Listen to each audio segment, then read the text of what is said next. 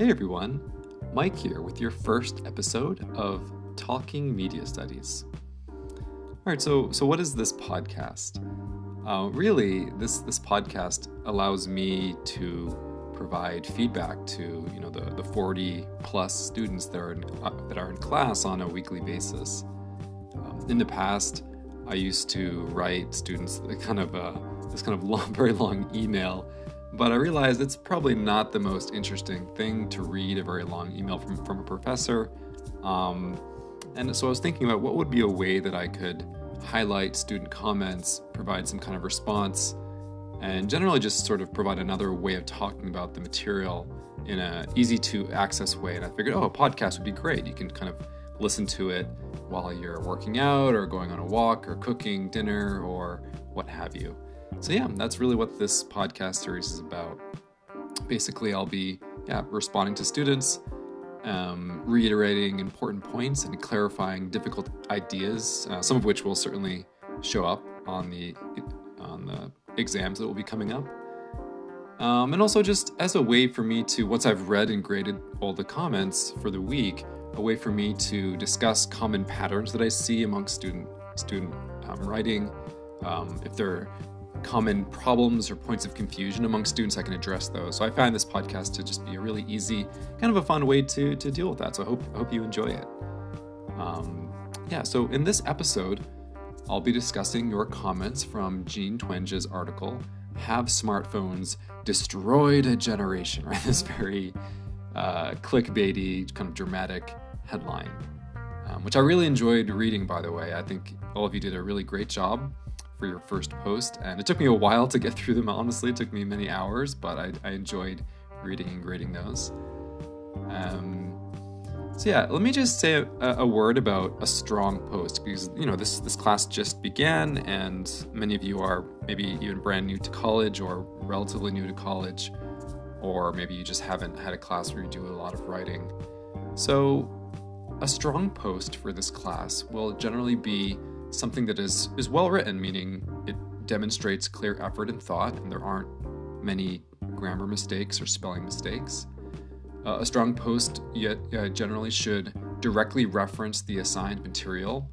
You can do this through quoting the original source, by drawing on specific examples. Obviously, as I mentioned, trying to articulate or rephrase or include what you think is the author's main argument or thesis. All those kinds of things are really important to do in a strong post. Also, make sure that you answer all of the assigned parts of a prompt. So I noticed a couple students didn't answer all of the kind of bulleted or numbered parts of the discussion prompt that I wrote for you. So that's always make sure you read that carefully.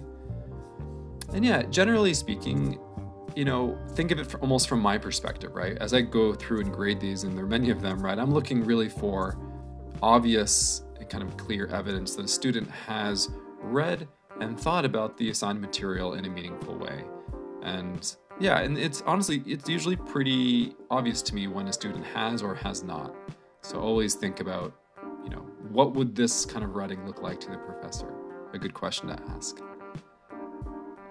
The final thing I wanted to mention, in terms of the kind of mechanics of the assignment, is you also have for your discussion prompts, as you know, you have your class community grid. And I think most students have figured this out. A couple students, it usually takes them a week or so to kind of to get this, to figure this out, or to start doing this.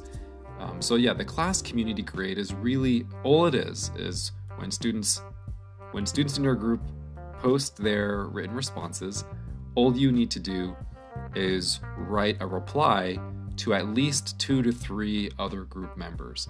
And it's also really important that in your response, that you in your reply to your group members, that you're going beyond saying, I like what you said, or that's a great point. You can say those things, but you really need to work on a more substantive, thoughtful comment. It doesn't have to be super long, but it needs to go beyond, I liked what you said. So, most of you are doing a great job with that, so nothing to worry about. All right, let's get into the article.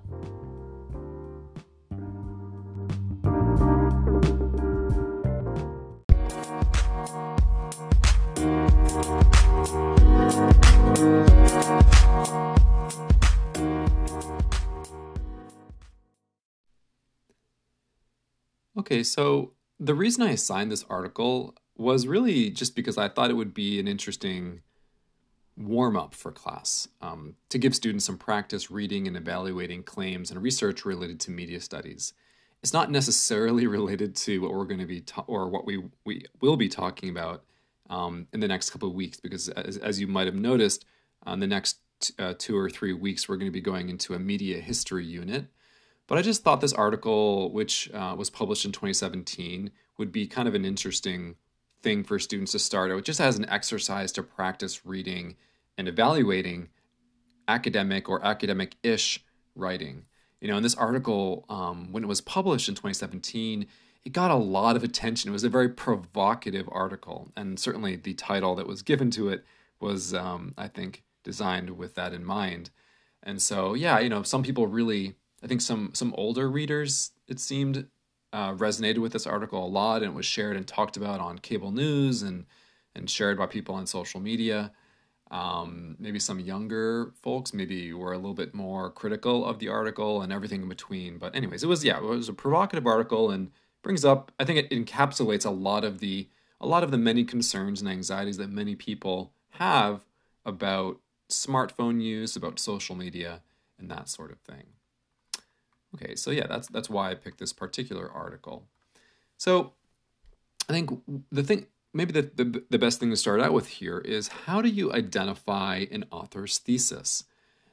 This can be tricky, and this is not something you can just automatically learn, but it's really learned through practice.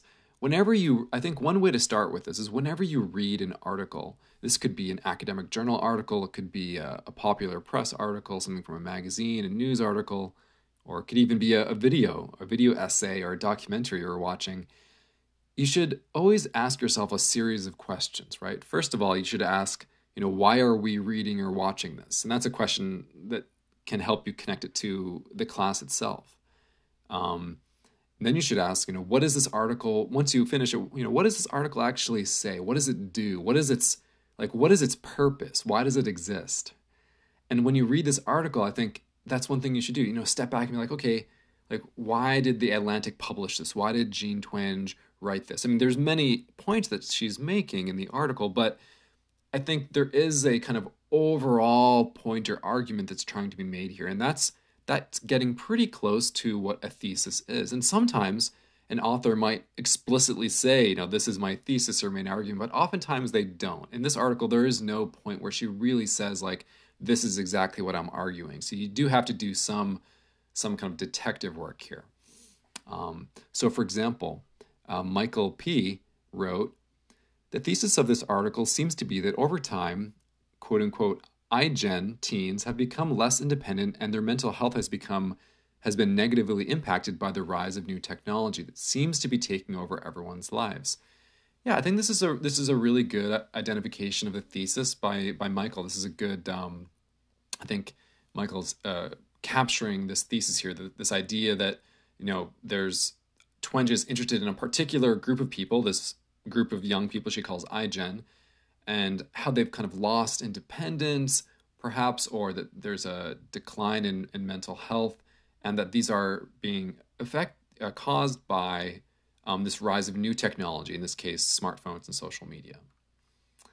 I do think we could expand a little bit on Michael. I think Michael gave us a really great encapsulation of this idea, but I think we could expand on that a bit.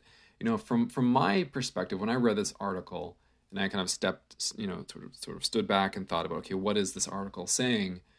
I think everything he said is right, but it seems to me that her kind of general point or argument is that iGen, right, that she, this group of young people that she identifies that are kind of coming of age, right, along with smartphones and social media, that iGen is basically failing to socialize properly, right? Failing to socialize properly and not reaching the kind of common indicators or benchmarks of teenagers and young adults, right? This is something that she really focuses on a lot, this kind of generational comparison throughout her article, which many of you pointed out is a little bit, it should raise some red flags here. You should be a little skeptical about this sort of general generation comparison. And that this basically this failure to socialize, or this delayed kind of reaching certain socialization benchmarks of teenagers and young adults, that she's arguing this is directly attributed to, or the widespread use of smartphones and social media since roughly 2010 to 2012, or starting in that time range. And that, beyond that she has this kind of fear, I think, not always spoken, but it seems to be this kind of fear that ultimately young people are not or will not become fully autonomous and independent adults.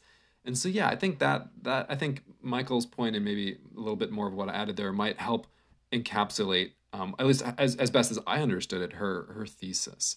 This idea that, there's this group of people that are coming of age along with this new technology of smartphones and social media, and that this technology is basically slowing down or inhibiting their socialization process into autonomous and independent adults, right? So yeah, let's get into this. So of course, she provides lots of evidence, skyrocketing rates of teen depression and mental health, that young people are going out less, socializing in person less, dating less, driving less, working less. All these.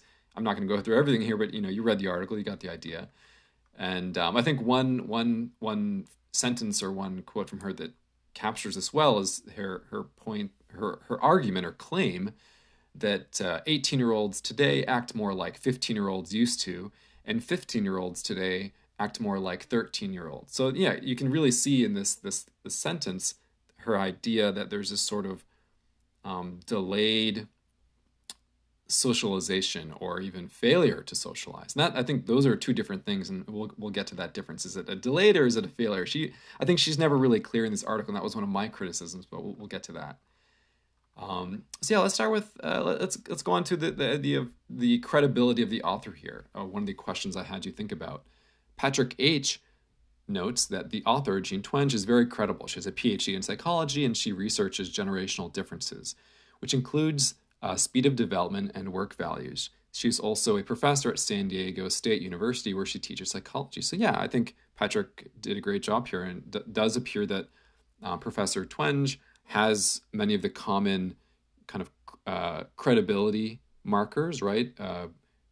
Graduate degree, works at a university, has many years of experience. So, I think regardless of whether you're convinced by her argument and claims or not, at least we can take her seriously, and we think her work stands to be addressed and thought about. And we could also think about the credibility of the source, right?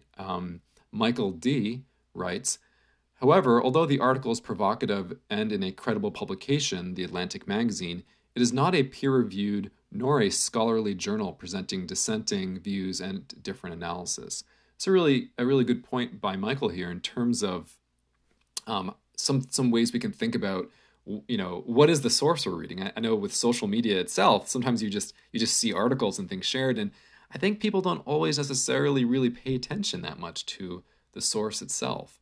The source of this article, The Atlantic, is a kind of interesting source. The Atlantic is a magazine. It's been around for a long time, so those are usually, something that's been around for a long time that has subscribers is usually an indicator of some credibility.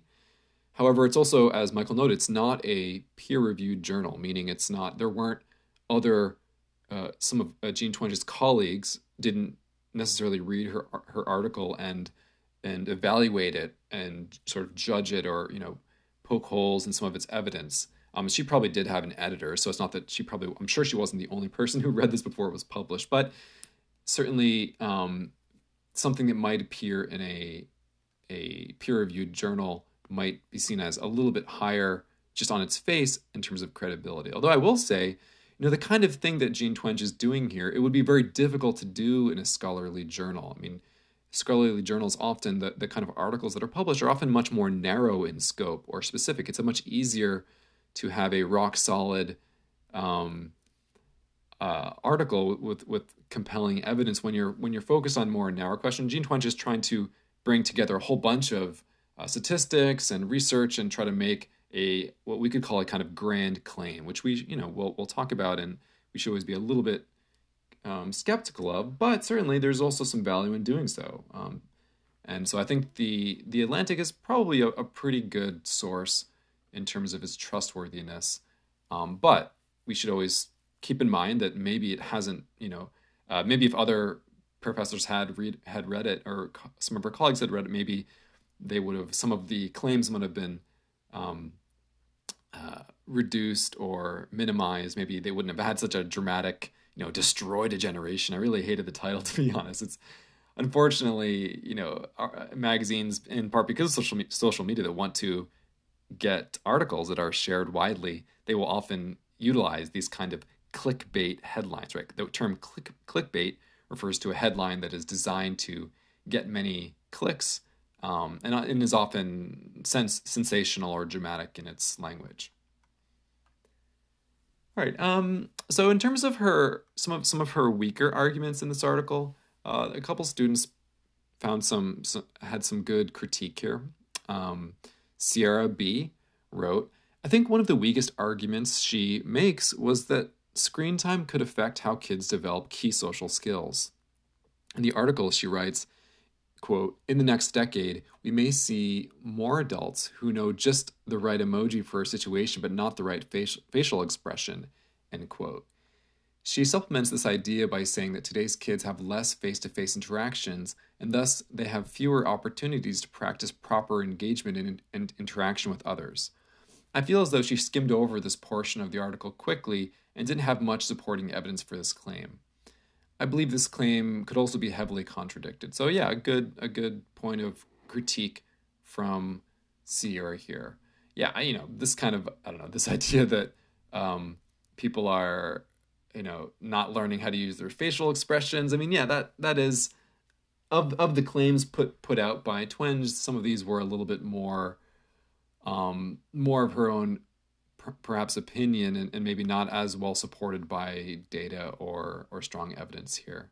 Although there are certainly many concerns about young people developing kind of face-to-face interactions, and certainly even from reading your own posts, many of you wrote about some concerns around that idea. Not so much the right facial expression, but feeling somewhat isolated, or perhaps worrying that people are spending too much time on their phones and thus not developing and practicing the kind of the art and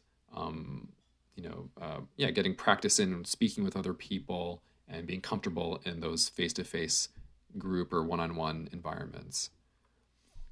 Abigail C. writes, one that I found wasn't as strong as the rest, though, was that she said, quote, 18-year-olds now act more like 15-year-olds used to, and 15-year-olds act more like 13-year-olds, which I feel is the opposite nowadays. I know this article was written only a few years ago, but on social media, it's almost impossible to tell most girls' age because everyone is just trying to act way older than they actually are, mostly for attention from boys.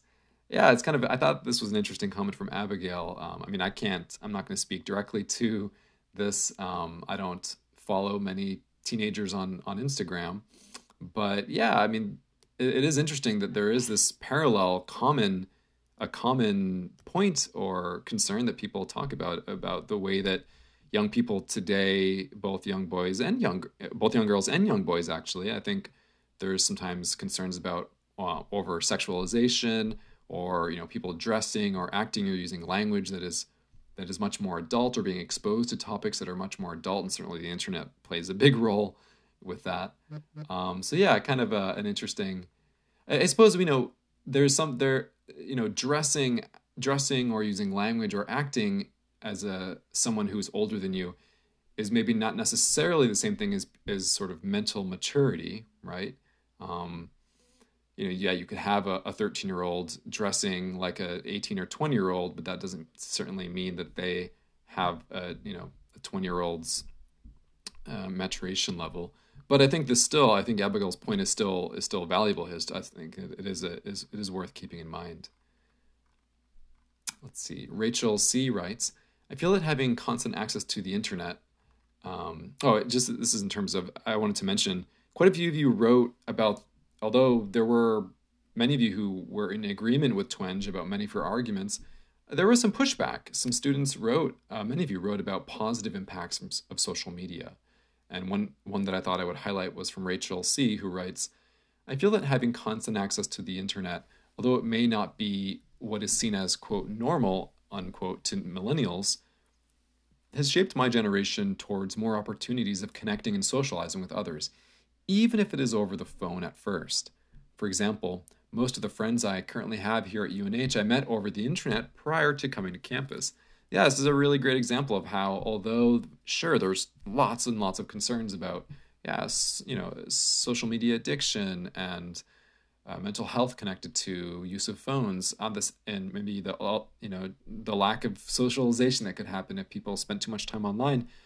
On the flip side, yeah, these tools can be used to create real good and lasting friendships and provide people, especially people leaving their homes and going to new places, like going to college or moving to a new place to start a job. Yeah, you can use social media, and I've done that so much myself. I've moved to many places in my teens, 20s, and 30s. I've moved quite around into different states, different countries, and I've always used the internet as a way to very quickly acclimate and connect with similar people in whatever community I'm landing in. So a really great point from Rachel here.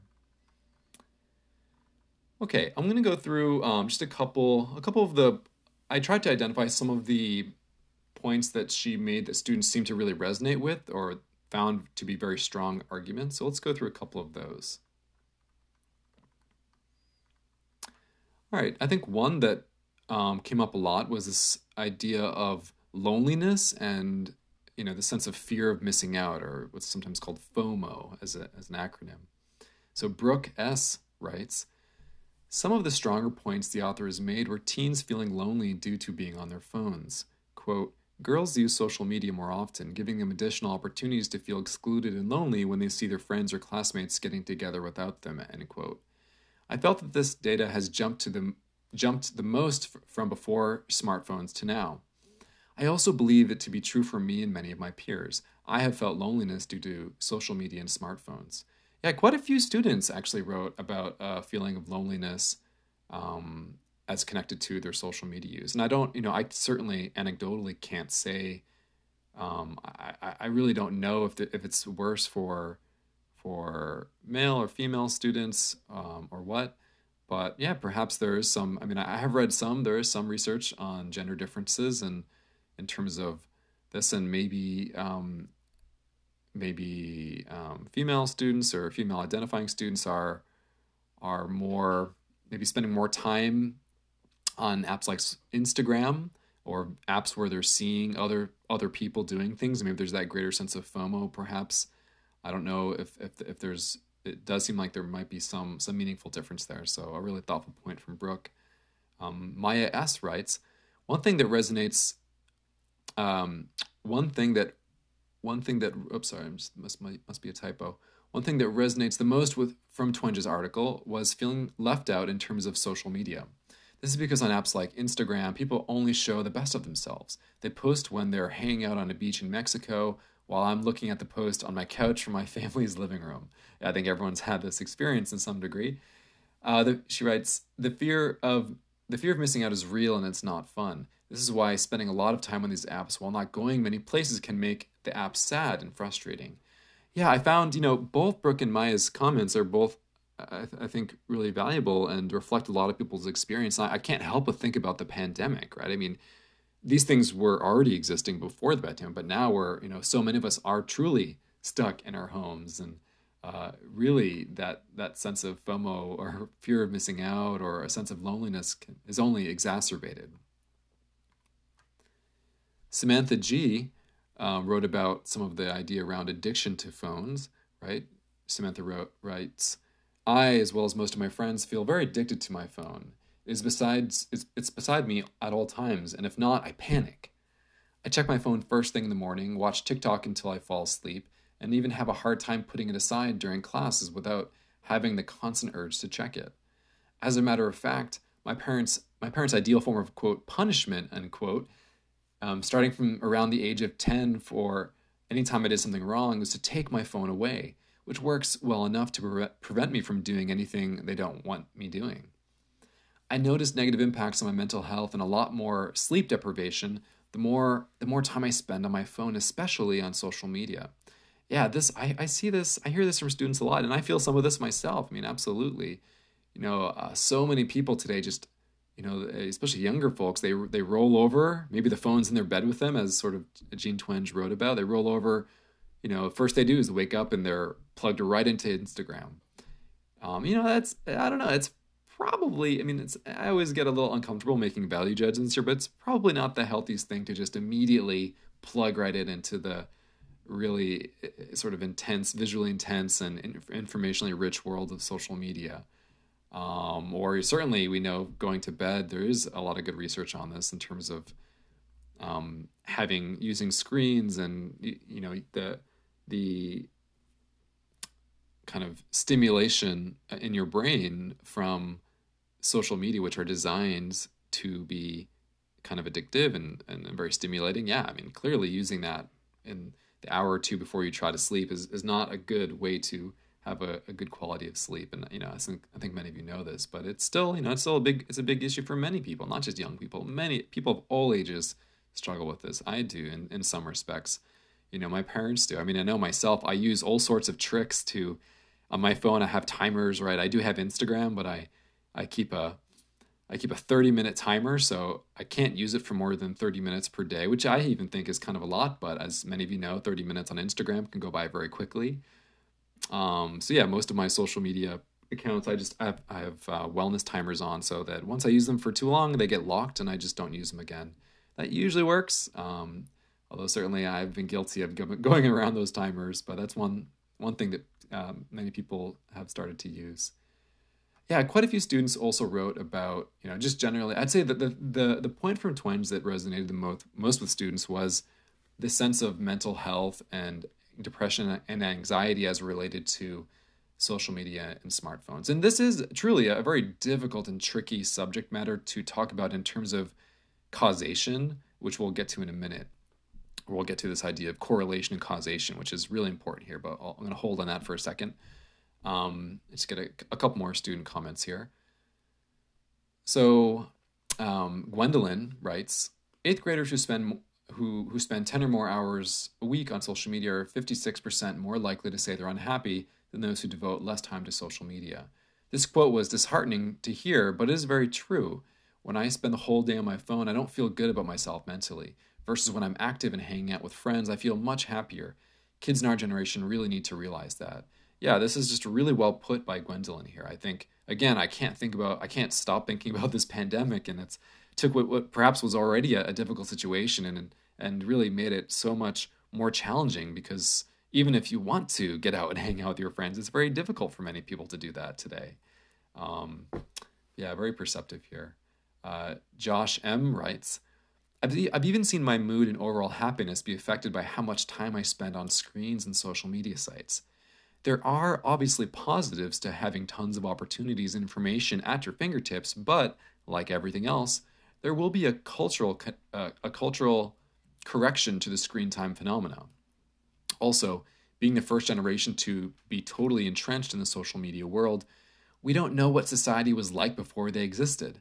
This makes it challenging to know what a happy medium should look like in terms of communication with and without cell phones. I really love this comment from Josh. It really gets to, this sort of old philosophical idea. Sometimes a way I've heard this described is, this idea of fish in the ocean, right? That fish who are swimming in the ocean, they don't know they're in water, right? They're just in the ocean, and water would be the last thing they would ever notice because it totally permeates and surrounds them, and there's no way for them to get out of the water and experience and to actually look back down and be like, oh, I was in water, right? This is, I think, a way to think about, growing up at a time where it's very, how could you know what it was like before, the time before smartphones and social media? Certainly you can talk to your parents or older folks who do remember that.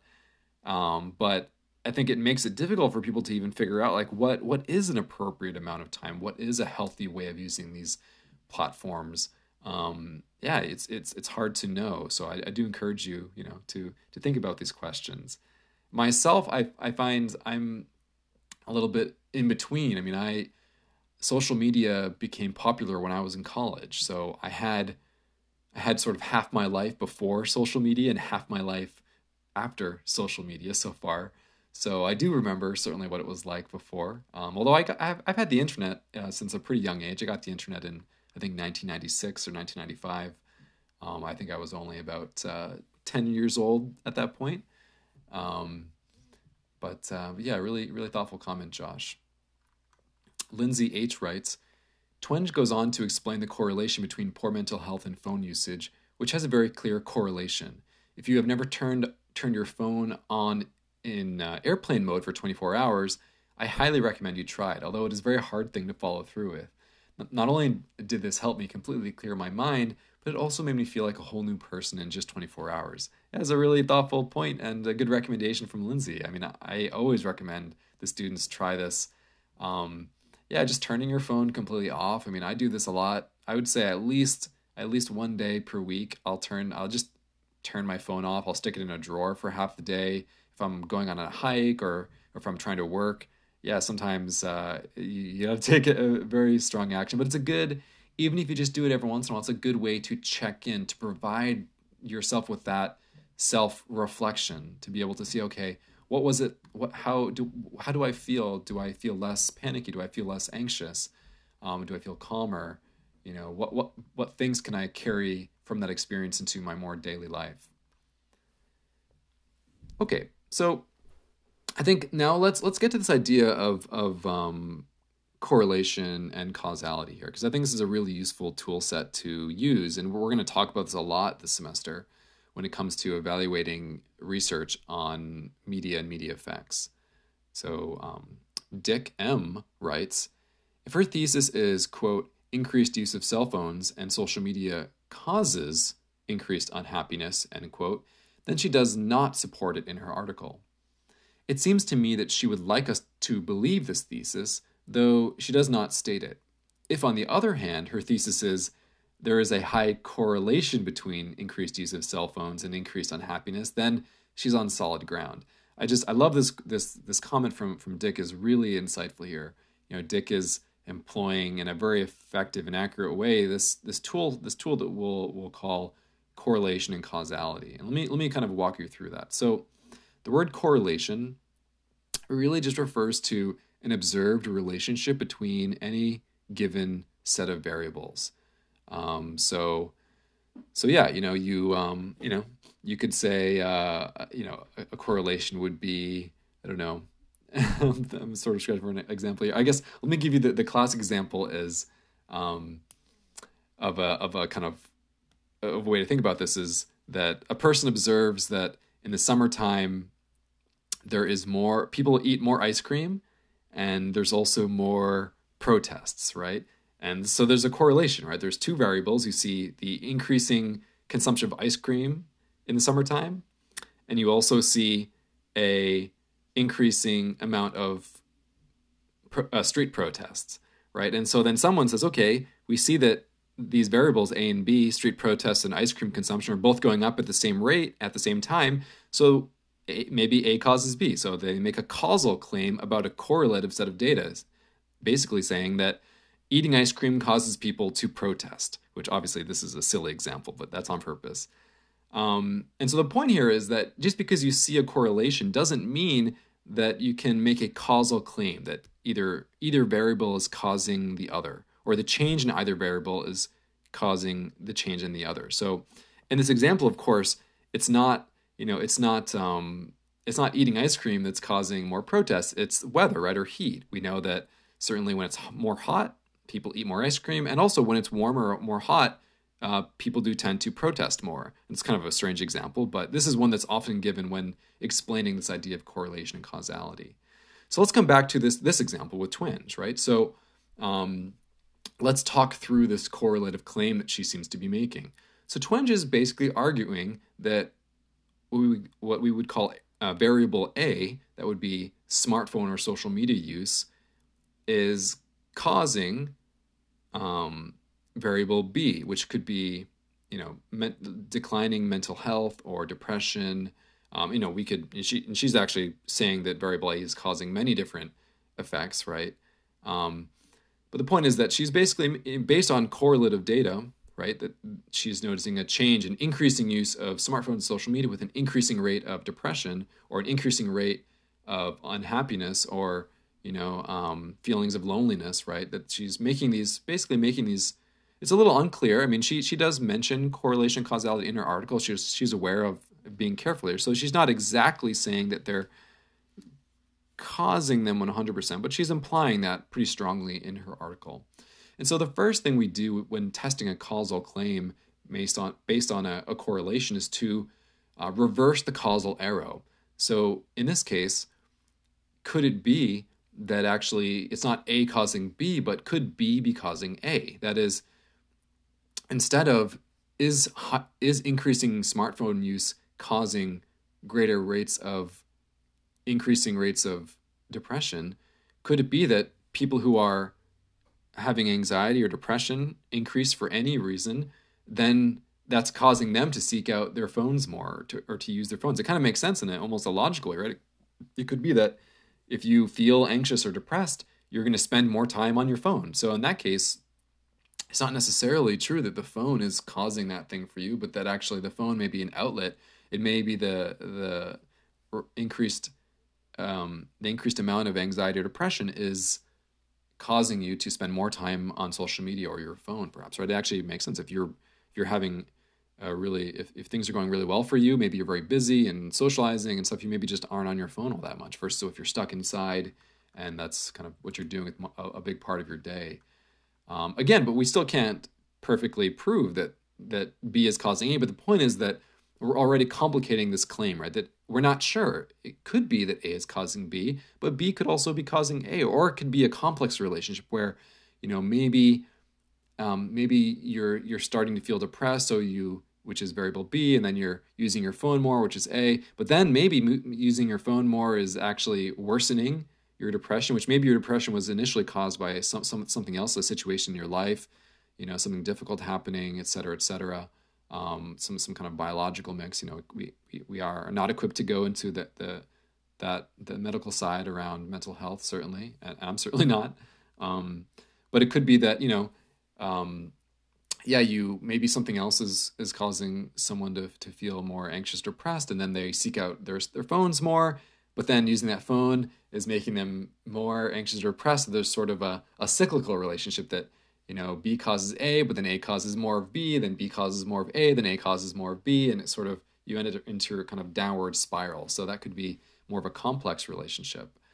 The other thing we want to do when we encounter causal claims based on correlative data is we need to think about maybe are there alternative variables here that are causing both A and B, right? So if we hold to A being smartphone use and B being depression or anxiety, maybe it's other things. Maybe big things that are hard to even grasp, like big changes to the U.S. economy, right? I mean, one of the big changes in the last 20 or 30 years is just the change in the economy. There's we've had both the 2008 financial crisis, and now there's another major financial crisis with the pandemic. And even aside from those economic crises, the types of jobs that are available are very different. There's less economic stability. Many of the former careers that you could create a family based on are gone.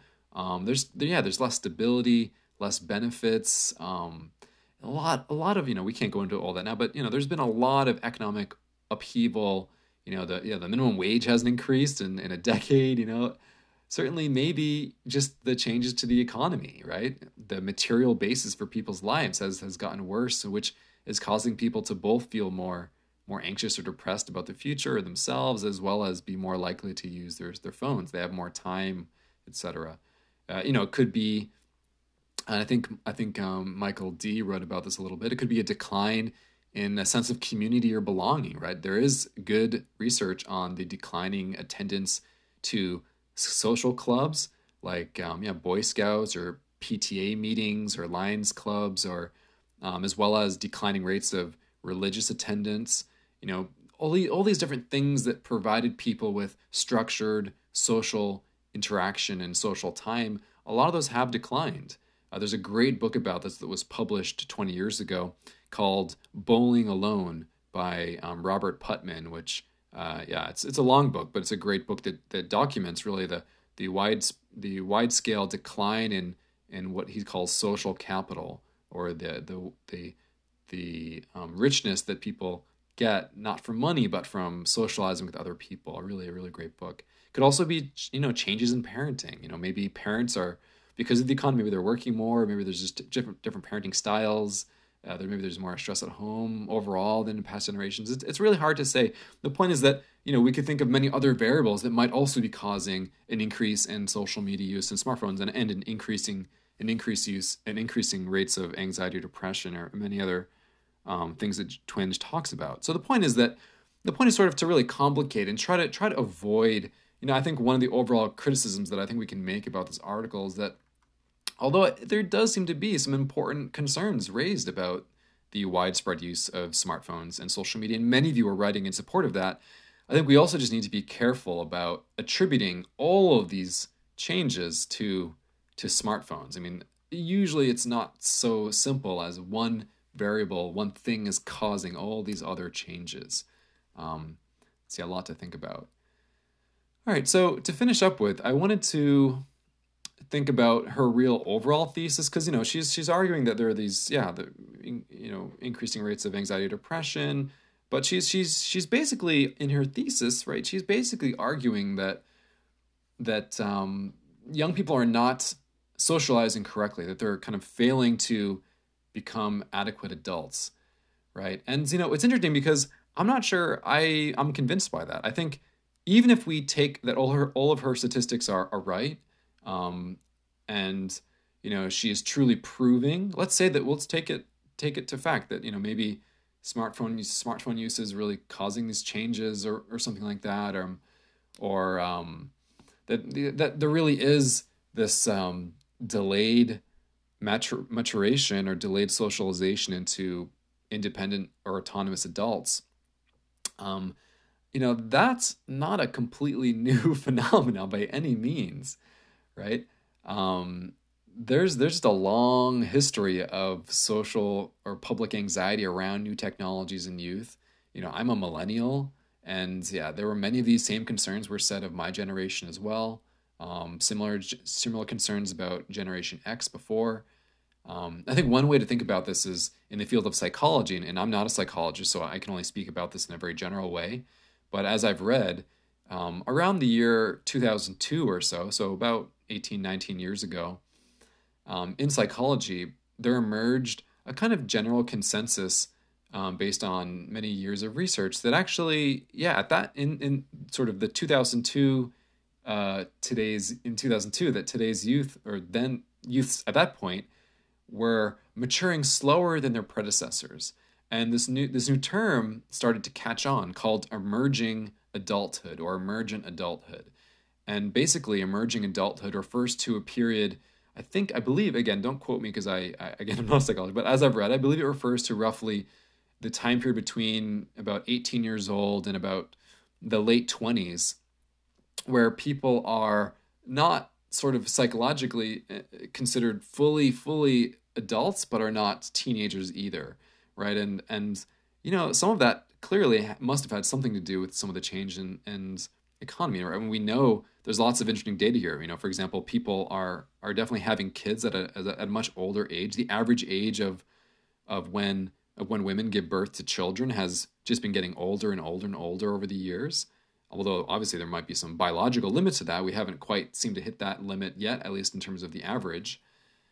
So, I don't know. I think we should pump the brakes a little bit on some of the panic, at least in terms of this idea that Twenge is implying that young people may fail to become autonomous adults. I mean, my general sense is that probably it's true that people are socializing or becoming full adults at a slower pace, but that's not totally new, right? That's been true for a while. And, also, is that necessarily a bad thing? I mean, is it, she says, again, just to go back to, that quote she has, that 18-year-olds now act more like 15-year-olds and 15-year-olds act more like 13-year-olds. I mean, there are some obvious implications for that, especially legally, what 18-year-olds can do. But I don't know if that's true. I don't know if that may be true. It may not be true. But if it is true, that still doesn't mean that, people won't eventually become fully mature autonomous adults, right?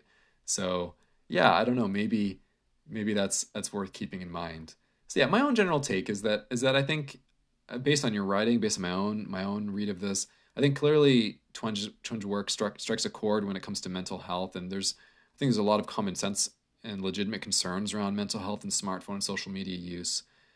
But as for her kind of failure to launch argument, this idea that young people are going to fail to socialize properly, I don't personally buy that fully. I need to be much more convinced that that's true.